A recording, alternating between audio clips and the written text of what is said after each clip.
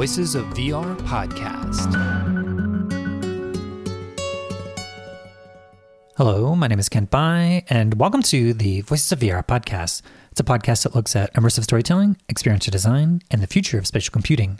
You can support the podcast at patreon.com/voicesofvr. So I am really excited to start publishing these 34 new interviews from Venice Immersive, totaling 35 total interviews from Venice Immersive for well over 30 hours worth of coverage. So this is going to be a deep dive into many of the different projects that are featured there. And I had a chance to do 30 interviews on site and another 4 interviews afterwards, totaling 34 interviews about Venice. And then the 35th is the introduction. If you want to go back and listen to episode 1270, that's the sneak preview that I did with the curators, Liz Rosenthal and Michel Reilhac. So this series, I had a chance to be on site. I saw all 43 of the different projects there at Venice Immersive. I had a chance to see 14 ahead of time, 14 on the first day, 15 on the second day. Did this epic binge watching, and then for 5 days I did 30 different interviews with different creators there, and then 4 more afterwards, including a 3.5 hour deep dive critics roundtable breaking down each of the 43 different projects and giving up to 4 different takes on each of the different projects there.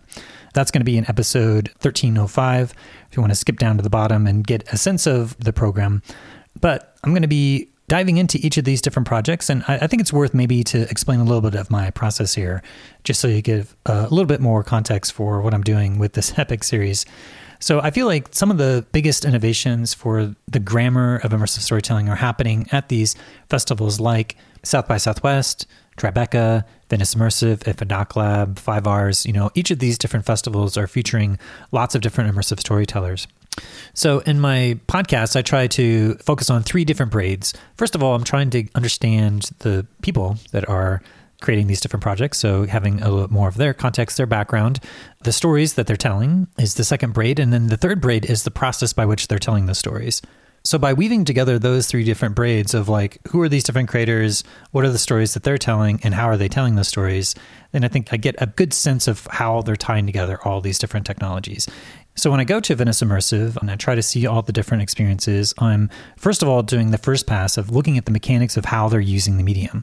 What kind of embodied environmental presence and emotional presence and active presence and mental and social presence, all these different mechanics of these different qualities of presence. And each of the different experiences are going to have some center of gravity of what they're really focusing on. Is it really more about the environment? Is it more about embodiment? Is it more about agency and interactivity, more game-like experiences? Is it more like a cinematic linear narrative and emotional presence that they're trying to cultivate? Or is it trying to cultivate different dimensions of social presence or communicating different ideas or solving puzzles and to cultivate this sense of mental and social presence? And so for any really, really good experience, it's trying to explore each of these different dimensions and qualities of presence. And sometimes you'll have experiences that actually are trying to integrate all these different aspects of presence, or some of the experiences will just be focusing onto one center of gravity of what they're doing a deep dive into this one thing.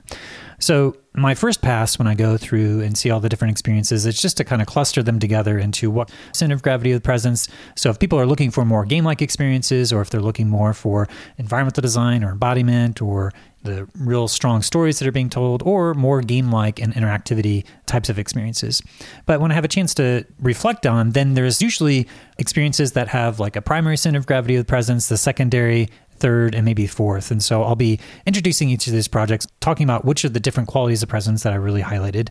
And something that I'll be experimenting a bit with here in the way that I'm structuring the order of these different interviews is also trying to look at the different contextual domains. And so for each of the different projects, there'll be a certain context in which they're exploring. Is it about identity? Is it about communication or place or home or entertainment or sex? Is it about context of war or death or ideas or workplace or community or exile? Usually any project will usually have a number of these different contextual domains that they're exploring. So it'll be some spatial context that's, say, exploring different dimensions of the Holocaust as an example, or different issues of identity and LGBTQ plus IA identities. So there'll be a center of gravity of what the central theme of the experience will be exploring. but there'll be other different aspects of context. And so I'll be splitting up this series into the different contextual domains so that as you listen to the order of these different series, you kind of cluster together different themes that may emerge as you listen to like different clusters of these podcasts.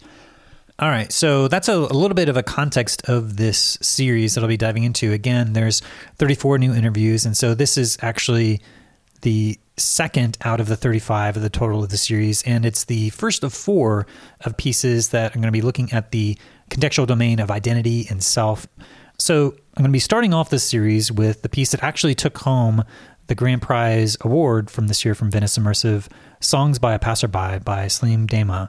So this is a piece that is exploring these different liminal aspects of reality, where her piece last year, Eurydice, The Descent into Infinity, you end up kind of walking into circles into this really repetitive and infinite descent into infinity.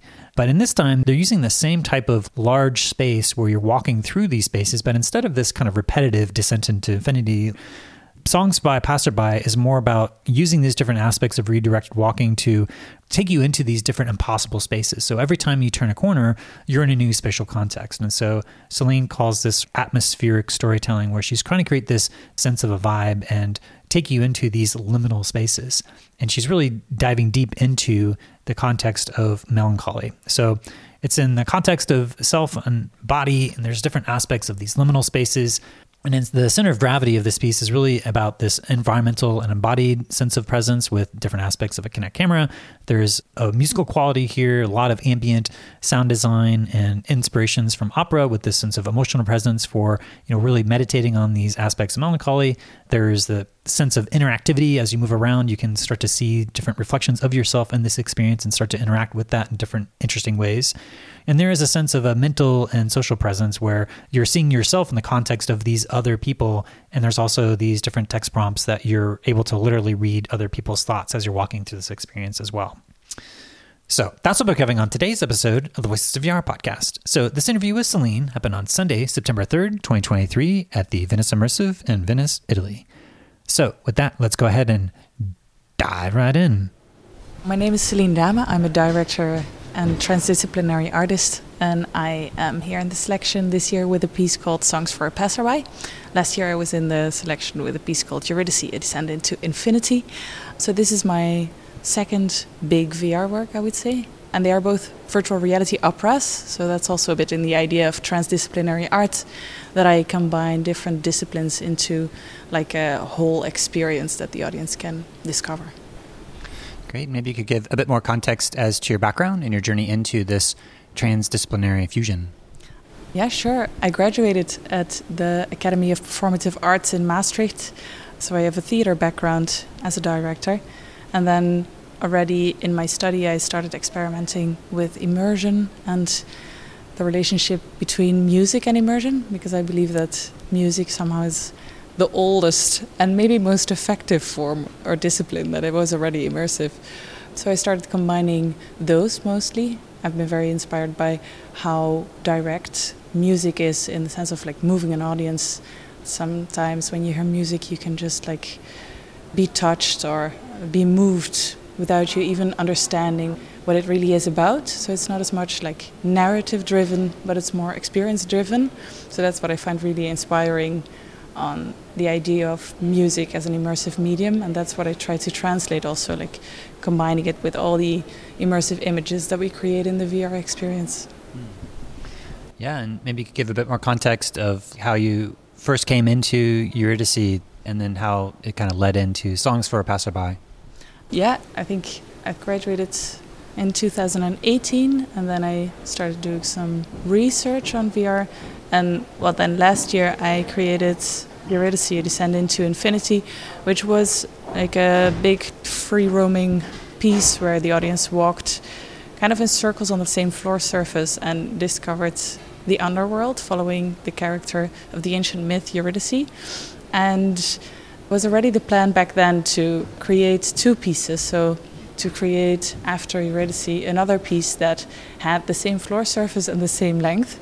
And I think in the end they are a bit like sisters, like they have really separate universes, but at the same time they somehow share some DNA also in the themes. Like, we're very inspired by the themes of like a contrast between the physical and the metaphysical world, or finity versus infinity. And I think Songs for a Passerby, like Eurydice, also moves around those themes, or tries to grasp something around those themes. Yeah, there's a lot that you were able to figure out in Eurydice that had redirected walking, or maybe not quite so much, or maybe just playing with a little bit of like impossible spaces. Especially at one point, you start to weave around a little bit more.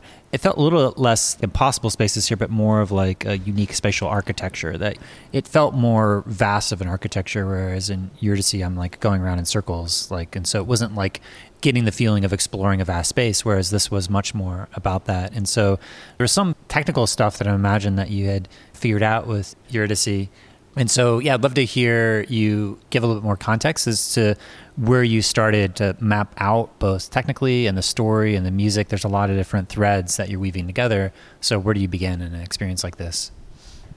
I think for us it started with that I really wanted to create something that made you experience like the passing of time, or time that keeps like passing you by, or maybe like the feeling that life is just passing you by, and the question, like, are you a part of that life, or are you just looking at it? So it's a very melancholic feeling that I was after, and we started building, at least that's how I feel about it now, like we started building on top of Eurydice, or all the knowledge that we gained from doing this last project, indeed like using the redirected walking again, but also quite subtle or something. Right now, like in Songs for a Passerby, the audience is moving on this floor surface of 5 to 6 meters, and you go around a corner every time and discover a new scene. It's much more diverse in terms of scenes than Eurydice was. Eurydice was this a bit more conceptual also, like you were following this character down to the abysses. In this piece, it's more like you walk through mystical or musical dreamscape, and every time you walk around a corner you are in the middle of a new scene that is very atmospherical and also quite fragmented. It's not really narrative driven, like I said already, like it's all these different scenes that intuitively are connected to each other. So for example, you stand on a corner of a walkway and you see in the vast distance, you see this metro passing by. It's like an infinite metro that is passing you by all the time. But as soon as you walk around the corner, you're in the middle of this metro. And there you can hear the thoughts of all these people that are sitting in this metro. You can stay there as long as you like. And then when you walk around the next corner, you suddenly stand outside of that metro and see, using 3D live camera footage of the audience, you see yourself walking through that metro. So in terms of like an impossible space, that still is very impossible space, but it feels also at the same time very logic. So that's what we felt like. A dream is very surreal because it's somehow also very logically connected, or intuitively still, that it feels very real, and that is what it makes so surreal to walk around in this space. Yeah, and so you have elements of opera and music and inspired by a Rilke poem, and then you also have this technical innovation of having a spatial camera that's capturing you and projecting you into the experience in real time. So you see this like third-person out-of-body experience where you're looking at yourself, which is quite surreal, I have to say. And where do you start to begin with tech demos to ensure that you're able to pull off some of these different tricks and techniques that feel quite magical when you're in the piece, but also making sure that it is in some sort of larger context of an arc of an experience? You don't say there's a narrative, but there's certainly a structure to the piece that you're putting together. And there's also a musical component. So talk about how do you start to weave all these elements together? Yeah, it's a good question. I think it's maybe a bit similar to sculpting or something. We really started together with the whole core team, being our director Aaron Vels, the writer Olivier Herter, and the composer Asa Horvitz. And with the four of us together, we started brainstorming and testing some stuff. Like, we knew that we wanted to do something with the Kinects because we've been experimenting with it for a long time, thinking like, this could be interesting in terms of like relationship to the physical world, so let's see what we can do with this body of the audience. And doing these tests really with the four of us, there were just certain things that kind of came up, that we thought were interesting. And then we just started sculpting together. So it's just a lot of making stuff, reflecting on it, experiencing it together in a space. I really believe that that's, for example, something that is very helpful to the process, and that is maybe also a bit coming from my theater background, just to believe that you have to be in a space and a time together with your team to be experiencing the piece together and just reacting on what you experience there, saying like, oh, but what I experience here in your music might be very interesting, to use some of Aaron's techniques there. Combining all those things is really helpful, I think, and is also what makes this piece this interesting whole experience, where you cannot even start to untangle the disciplines at one point. That's what I mean by transdisciplinary. It's something else than that all these disciplines just are there, but they are so connected to each other at some point, because the team just worked so intensively together that there is no way to untangle it at one point. So would you say that you started with the world building of the actual space that you're going to be walking through, and then started to add like other elements of the music after that? So starting with like the spatial context from a theater background, trying to get the place that you're going to be in. Yeah. And at the same time, we were already very inspired, I think, also by, for example, the worlds that the composer and the writer, they bring with them, because they have this whole signature of their own work that I already loved. So in choosing the team together, it's already like so inspiring to have all these different signatures that we're going to bring together in the piece. And then indeed the spatial component, I think, is the most important one. But already in this spatial component there is so much for the concept, for example, that also is about music and is about language. So for example, in this metro scene that you walk through, you have these murmuring thoughts of these people in the metro that you can listen to. That's very spatial component. Like if you stand next to someone, you can hear their thoughts, and if you pass them more quickly, you will hear something completely different, which really influences also the composition. There is not really even a division there between, is that a musical piece, this murmuring of these thoughts? Is it a text? Is it a visual scene, a spatial scene? So that's what I find really interesting about it. So you're saying that as you walk through on the train, you walk by the people, but if you walk slow, you may hear something, but if you walk faster, you may hear something else? Yeah. They're not going to say something else, like their texts stay the same, but I think the way that you perceive the scene is very different for everyone. Like the behavior of the audience is of big influence to how they experience it, what they see, what they don't see. I think in theater there is this saying that there is always more than you can see. That's just a rule in theater. You have this big stage, and if you look to the left, to this tiny detail, you'll miss what is happening at the other side of the stage. And I think in VR in general, but also in this piece, that's very extreme. Like there are certain things you focus on in this very rich and big world where a lot of things are happening, but you focus on certain things and direct your attention to those things, which really influences your experience. Yeah, so the songs for Passerby, you've got, I think you said in your video somewhere on the order of like 400 or 500 different volumetric scans of people walking by. And so maybe you could talk about that process of populating this experience with a lot of transient folks that are walking by. Yeah, that was a really interesting process also. We chose to work with just one sensor setup for all the recordings that we did. We used Kinect cameras to do all the volumetric captures. And of course you have the option to do like a multi-sensor setup, but we just liked to keep it simple but do it as good as possible by using the Kinect cameras, just like it's a kind of spotlight that we directed on people. So it's fine if they only have their one side of the face, because the other side will just be like it's in the shadow. You just see them appear from darkness, which I really like from the visual style that Aaron created. And we decided that to find this melancholy feel to the world, there must be something that is just like lively, something. We tried to record it with only people that we just let the camera pass by in a studio. Like we tried to record people walking past you in the street in a studio, but it felt not lively enough. So then we decided that we might just like take our camera, go into the streets of Amsterdam and just record the people that passed by there. which also was just like very handy, because otherwise we would need to get all those 500 people in costumes in the experience. So it's a combination really of people that we recorded just in the streets and people that we recorded in the studio because they had to do some very specific rhythm of walking, or they had to do something more specific than just walk by.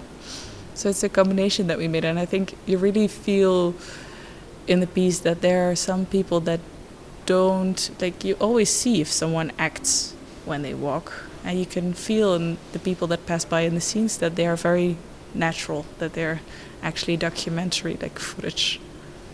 Yeah, it's certainly a piece that's populated with a lot of transient commuters as they're walking by, and the entirety of the piece feels like in this kind of liminal space, the liminality being that the space is in between. When you're going from one location to the next, you're going through a train, you're going through these different streets, and so it's like you're on one place to the next, but you're also in these impossible spaces that also, like you said, there's this dream logic that's there that puts you in this kind of like, you don't always know what to expect as you go around the next corner. It's a completely different scene where sometimes you're at the same level, sometimes you're up high overlooking. And what I was really struck by, I think probably one of the deeper awe-inspiring moments, was to consistently walk around the corner and then not always notice myself at first, but having my body be captured and reproduced in the scene where I'm able to witness myself. And then I was wearing a very flamboyant shirt, so it was kind of easy to find myself a lot of times, and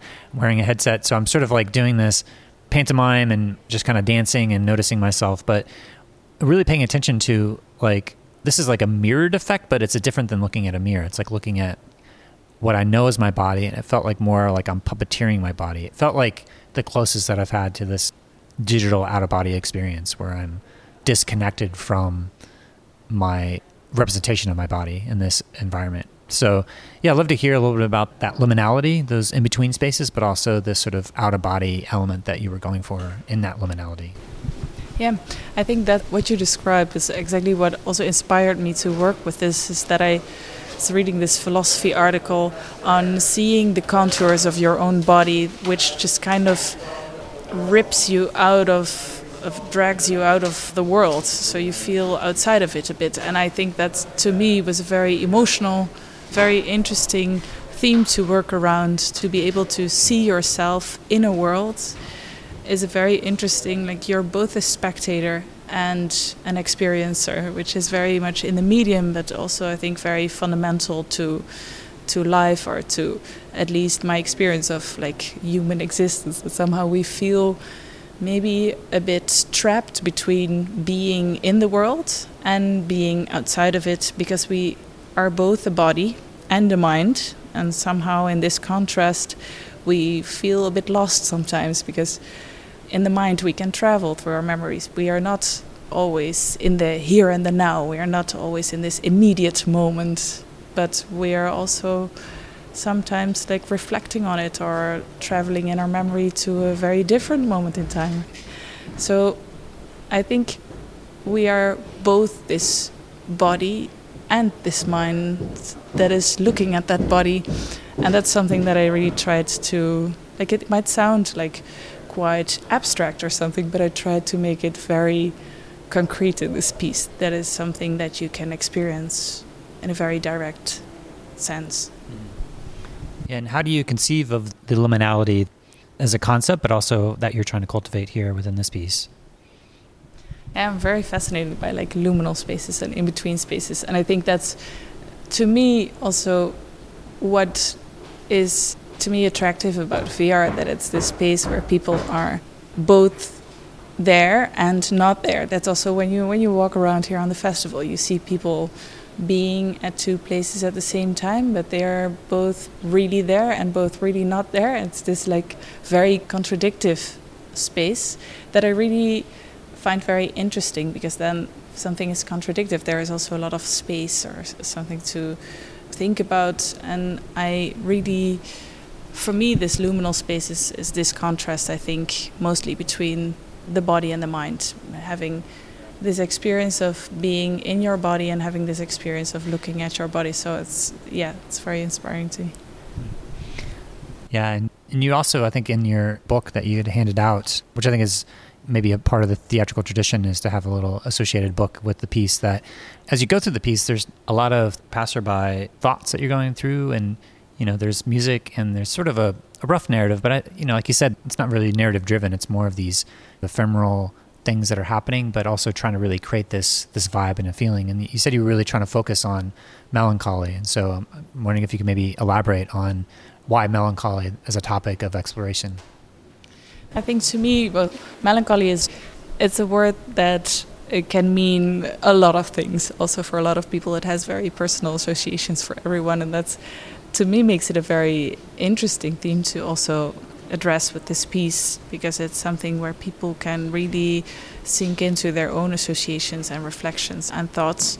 And I think, to me, melancholy is really an interesting concept also to look at what we are as human beings. Like, are we a part of this world in which time is just passing us by all the time, or are we looking at this world? Are we standing outside of it? Are we something else than just our body that is also going to pass by in a little while? So to me, it's such a fundamental theme in life and in being human, and I think that's something that I mostly want to address in my work. It's just, who are we and what are we doing here? Something, it's like super broad, but to me very inspiring.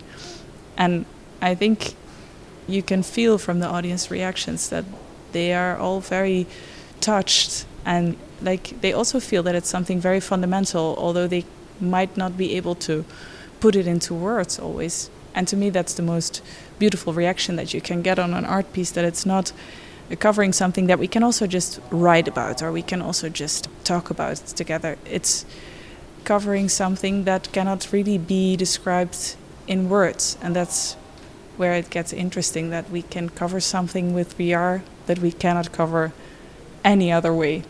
Because in some like more narrative driven things, I think like, well, maybe just write a book about it, or if you can write it down, might be better to write it down, because words can be very helpful to describe some stuff, but describing melancholy is like incredibly impossible, and making VR about it is quite possible. So that's really interesting. I felt like some people coming out of the experience in tears. I just feel like hugging them, because like the experience says it all. I don't know sometimes what to say to them. I just kind of want to hug them, because we shared something very fundamental and we cannot really find the words for it there. Yeah, and certainly thinking about the piece in terms of the melancholic lens, and there are some intense moments in the piece where you encounter this horse that's dying. And being in Venice this year, and I was in Venice last year and went to the art biennale, and there was a piece where there was like this part human, part horse that was like dead. And because I'm in Venice again, I immediately thought of that. I don't know if that's something that you saw and was inspired by, but I'm curious to hear a little bit more context as to the dying horse in this piece. Yeah, well, maybe it was like subconsciously inspiring me. I've seen the piece and on the Biennale, and I was really struck by that. It's such a, like, I'm not a horse girl, but I like the power of this huge animal that is lying there. It's like so impressive, just because it's so big and it's so strong.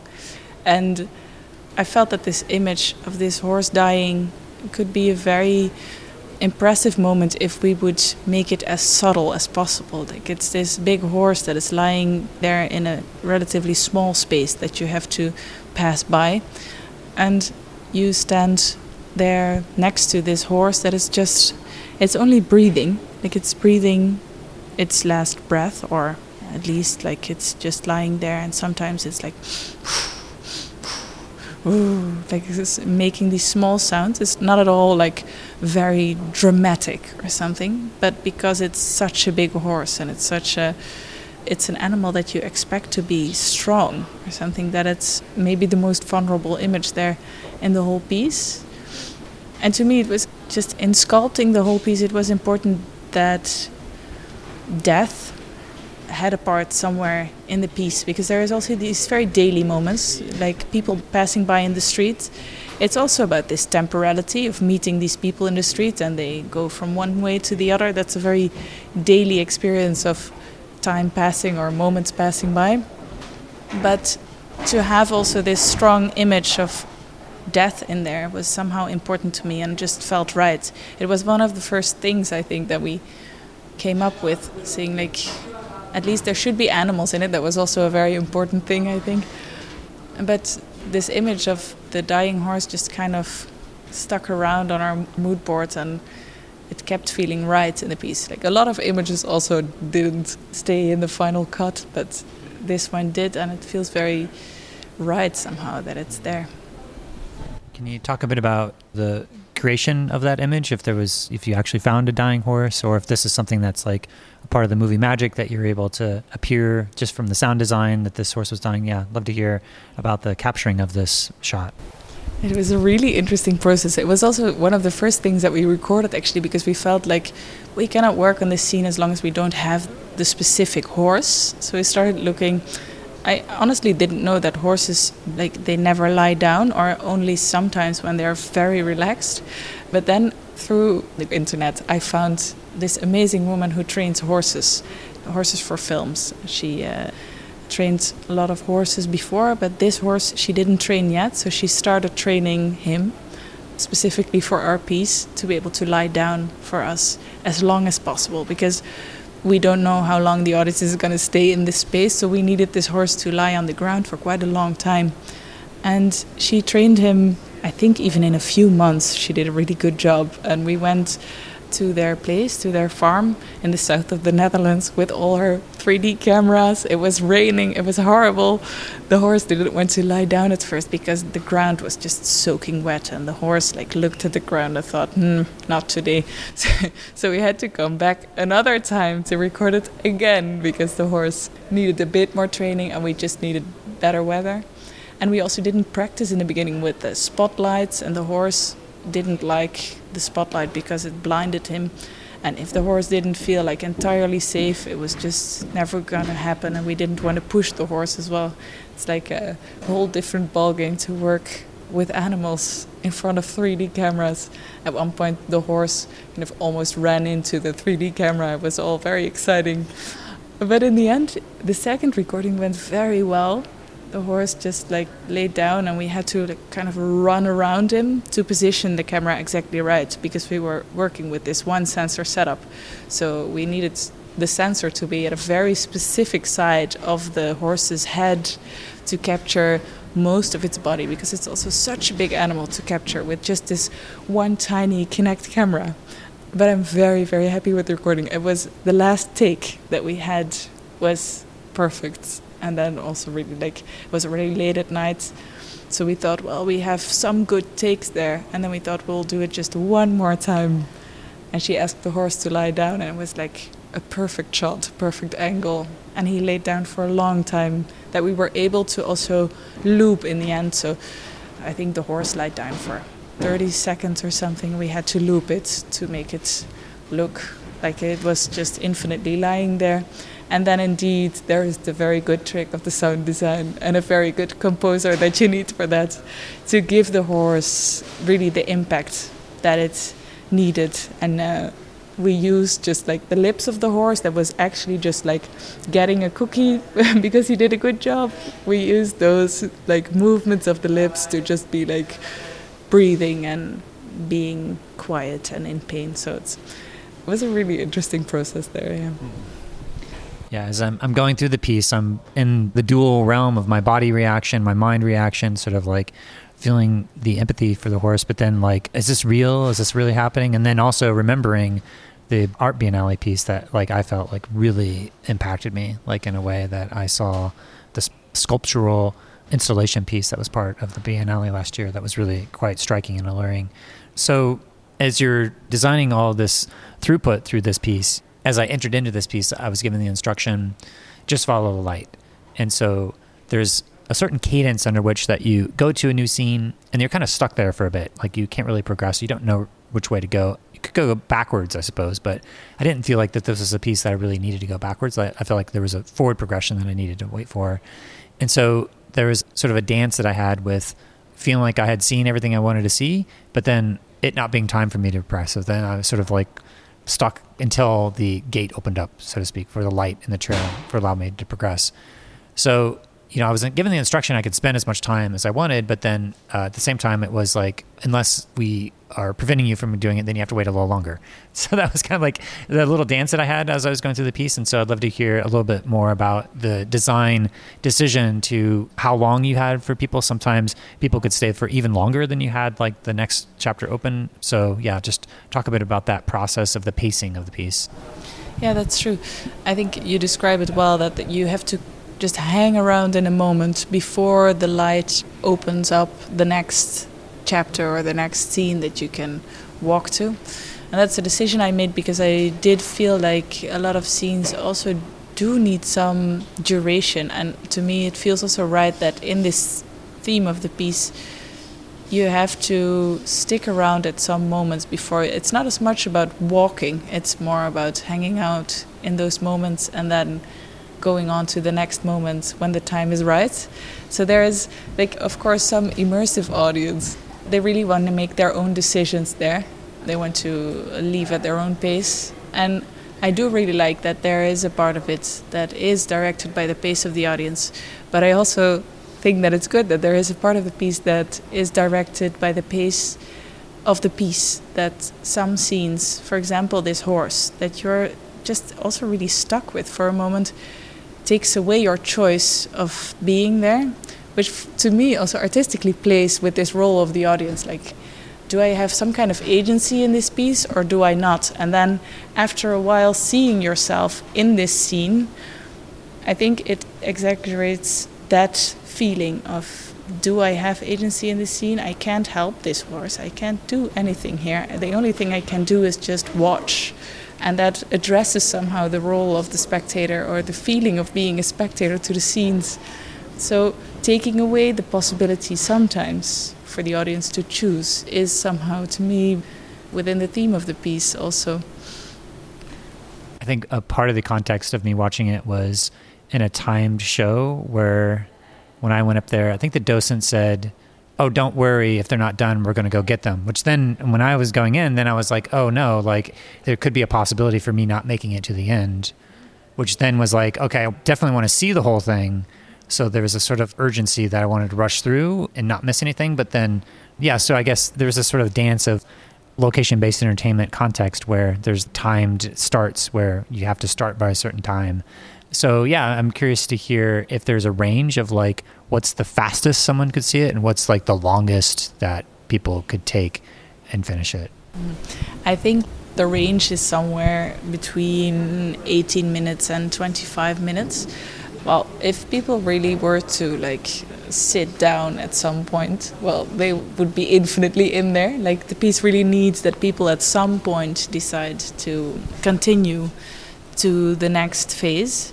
But in general, I think if people really feel like they're taking a lot of time, then they have the right pace to me. Like I think, especially I think here on the festival, the pace of a lot of experiences is just much higher. So you can feel when the audience enters that they are programmed in this certain pace already.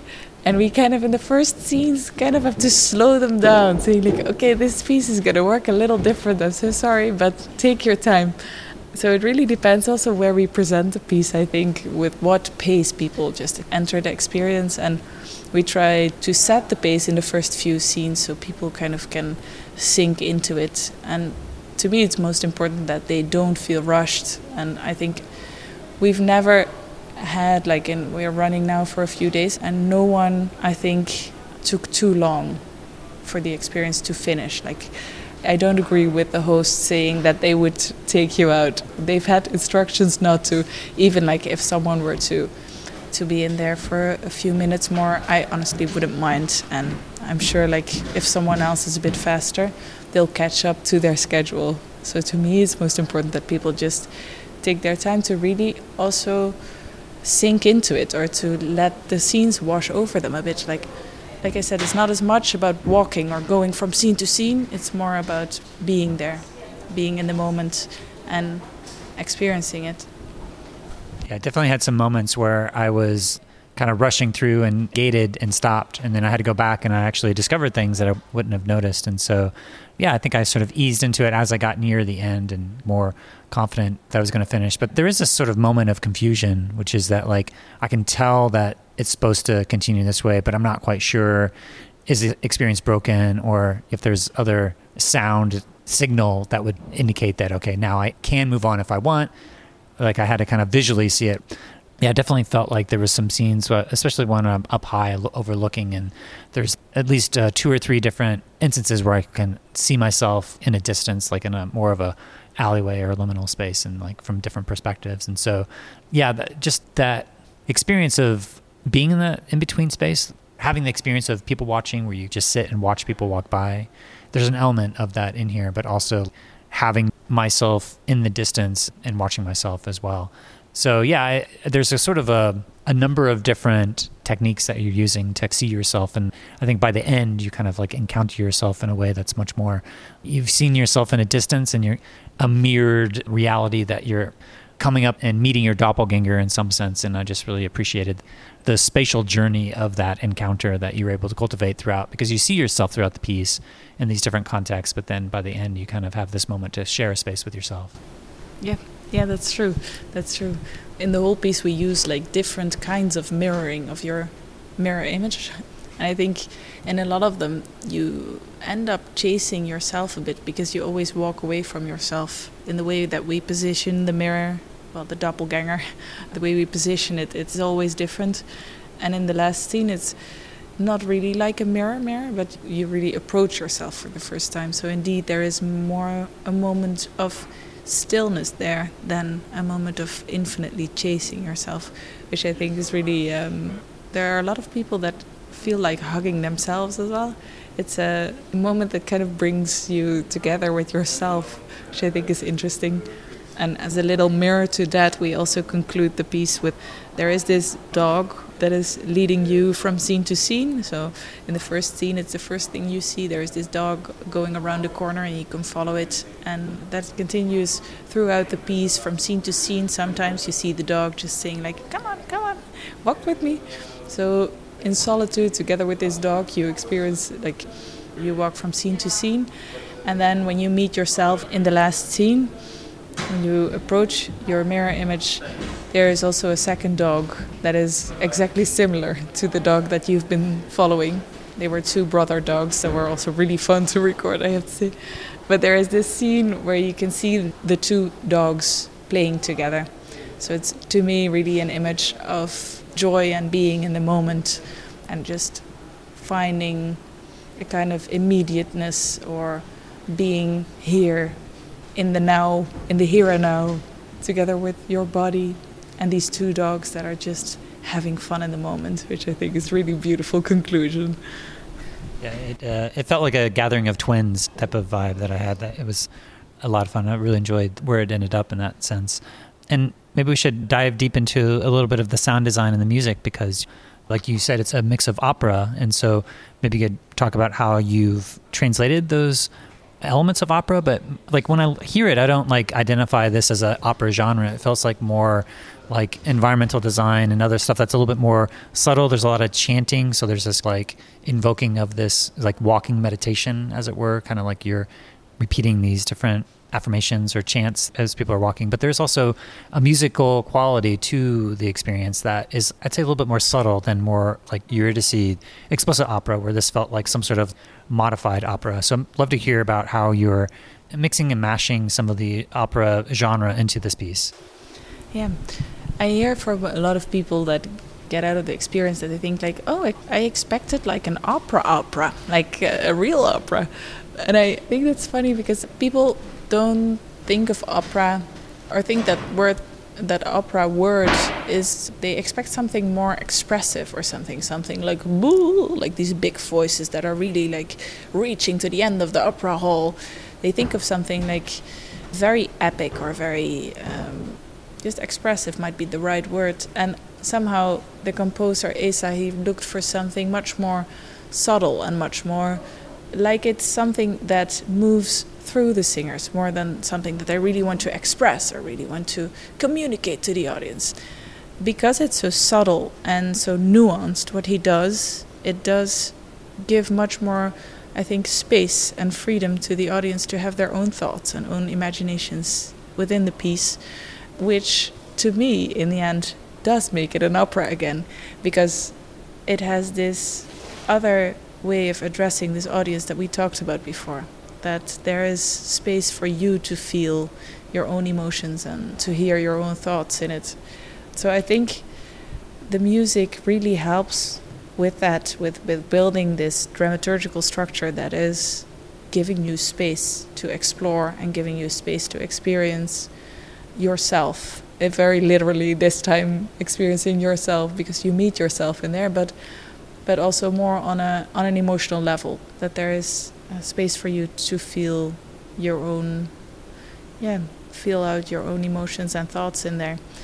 And I think Asa did a very good job, and indeed there is this like chanting quality to the music. It's very direct also in that sense. Some opera, like more classical opera, can have something more distant than I would like the music to be. So that's something that Asa and me really agreed on, that it should be something that is very human and very maybe also spiritual or something. There is something in these chants that is just very moving and meditative that I really like, And there is not really a division, I think, in the composition. Asa is not only the composer for the music, but also from the sound, because there is not really a division in the piece between music and sound.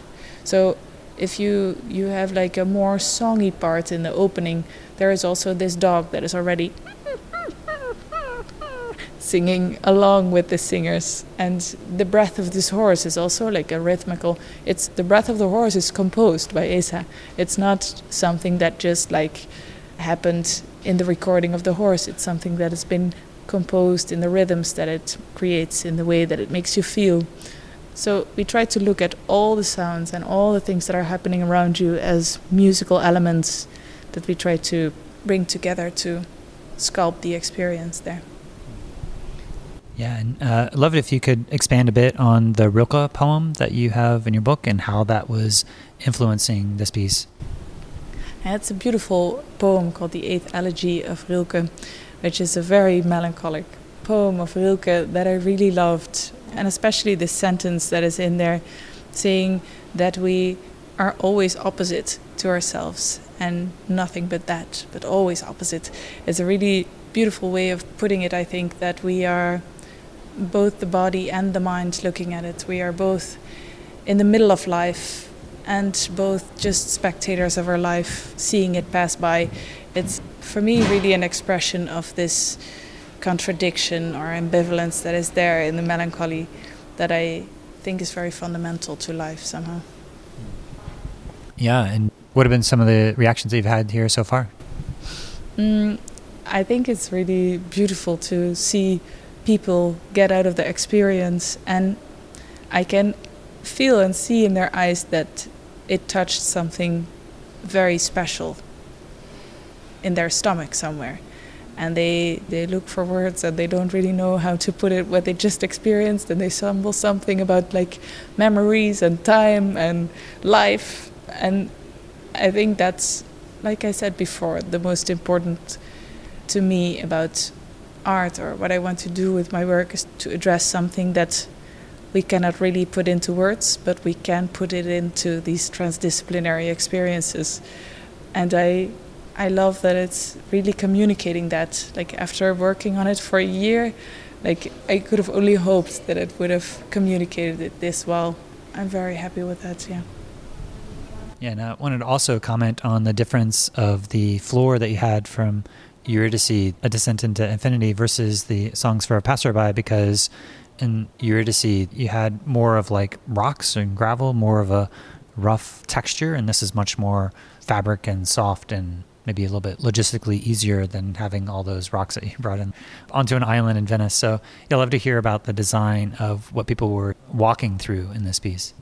I heard indeed that some people think that I'm making up for last year, because some people like had to carry all the rocks into the building here, which was just a big hassle for the whole tech team here. And this year we chose these carpets that are just made out of old hospital bed sheets, actually. They are like wrinkled.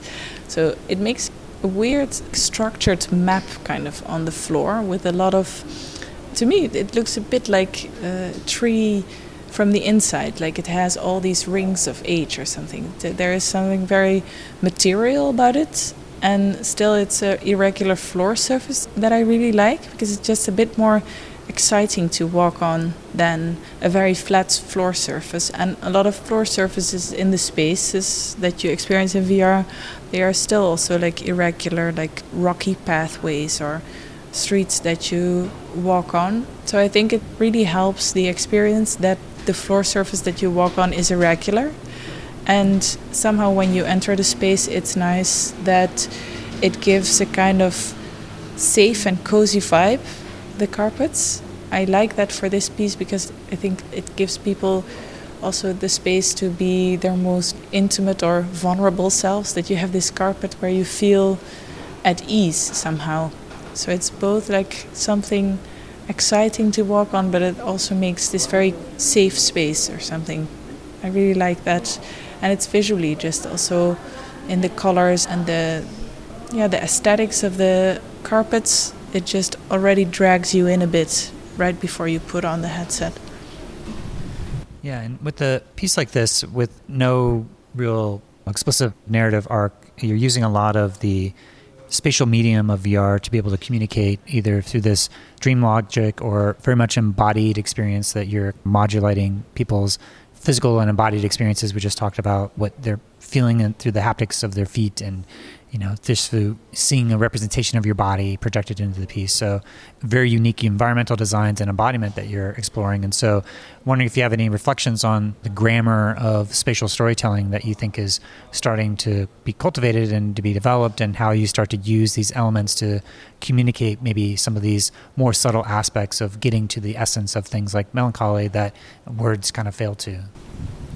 I think to me this spatial storytelling is something very interesting and very, I think what I tried to say by explaining that music to me is so direct, that I think spatial storytelling has to do something with atmospheres. You walk into these different atmospheres. I remember that my graduation essay at the Theatre Academy was about atmospherical storytelling, which is like the vaguest term that I made up back then.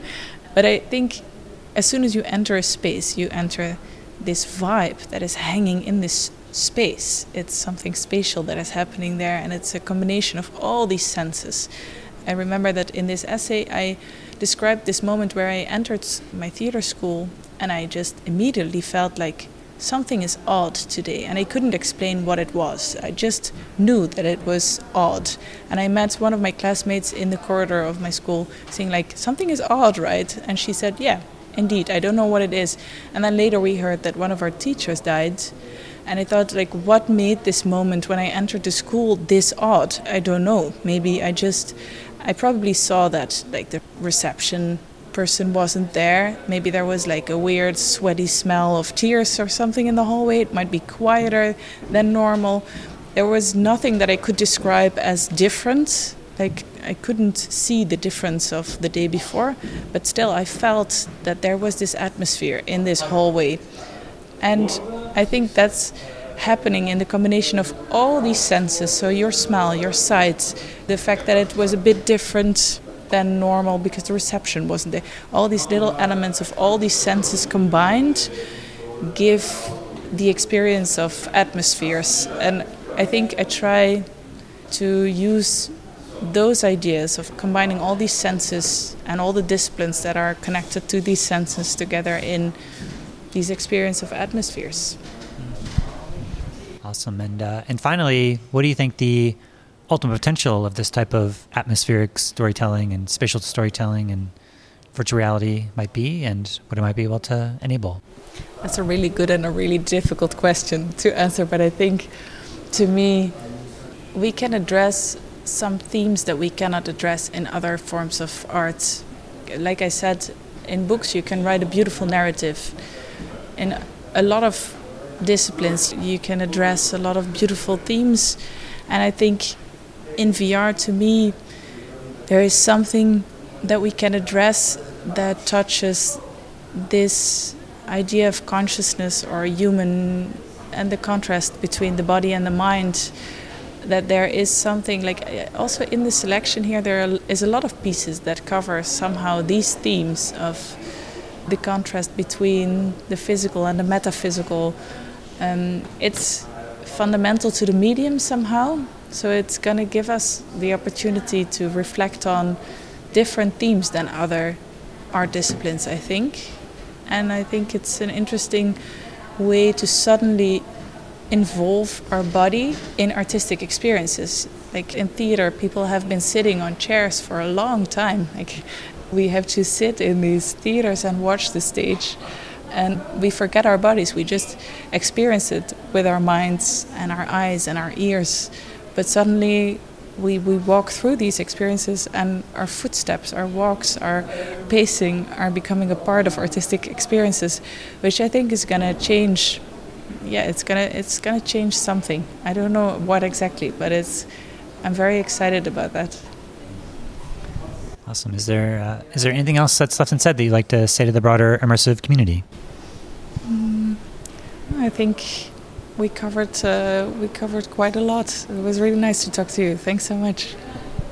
Yeah, thank you. And I really enjoyed this piece, and especially after having a chance to read more about it, and also just the things that stick with me over days. There's certain embodied moments and experiences that I think are inside of my body that you're able to kind of use the medium in a way with this kind of atmospheric storytelling that I think is really quite interesting, especially when it's paired with this impossible spaces that you can really start to edit space in a way that makes it really quite compelling to make me feel that I've gone on this really epic spatial journey, but also have these unique moments of interacting and witnessing my body in this omniscient perspective, but also kind of encountering it in a new way. So yeah, really enjoyed this piece, and thanks for joining me today to help break it all down.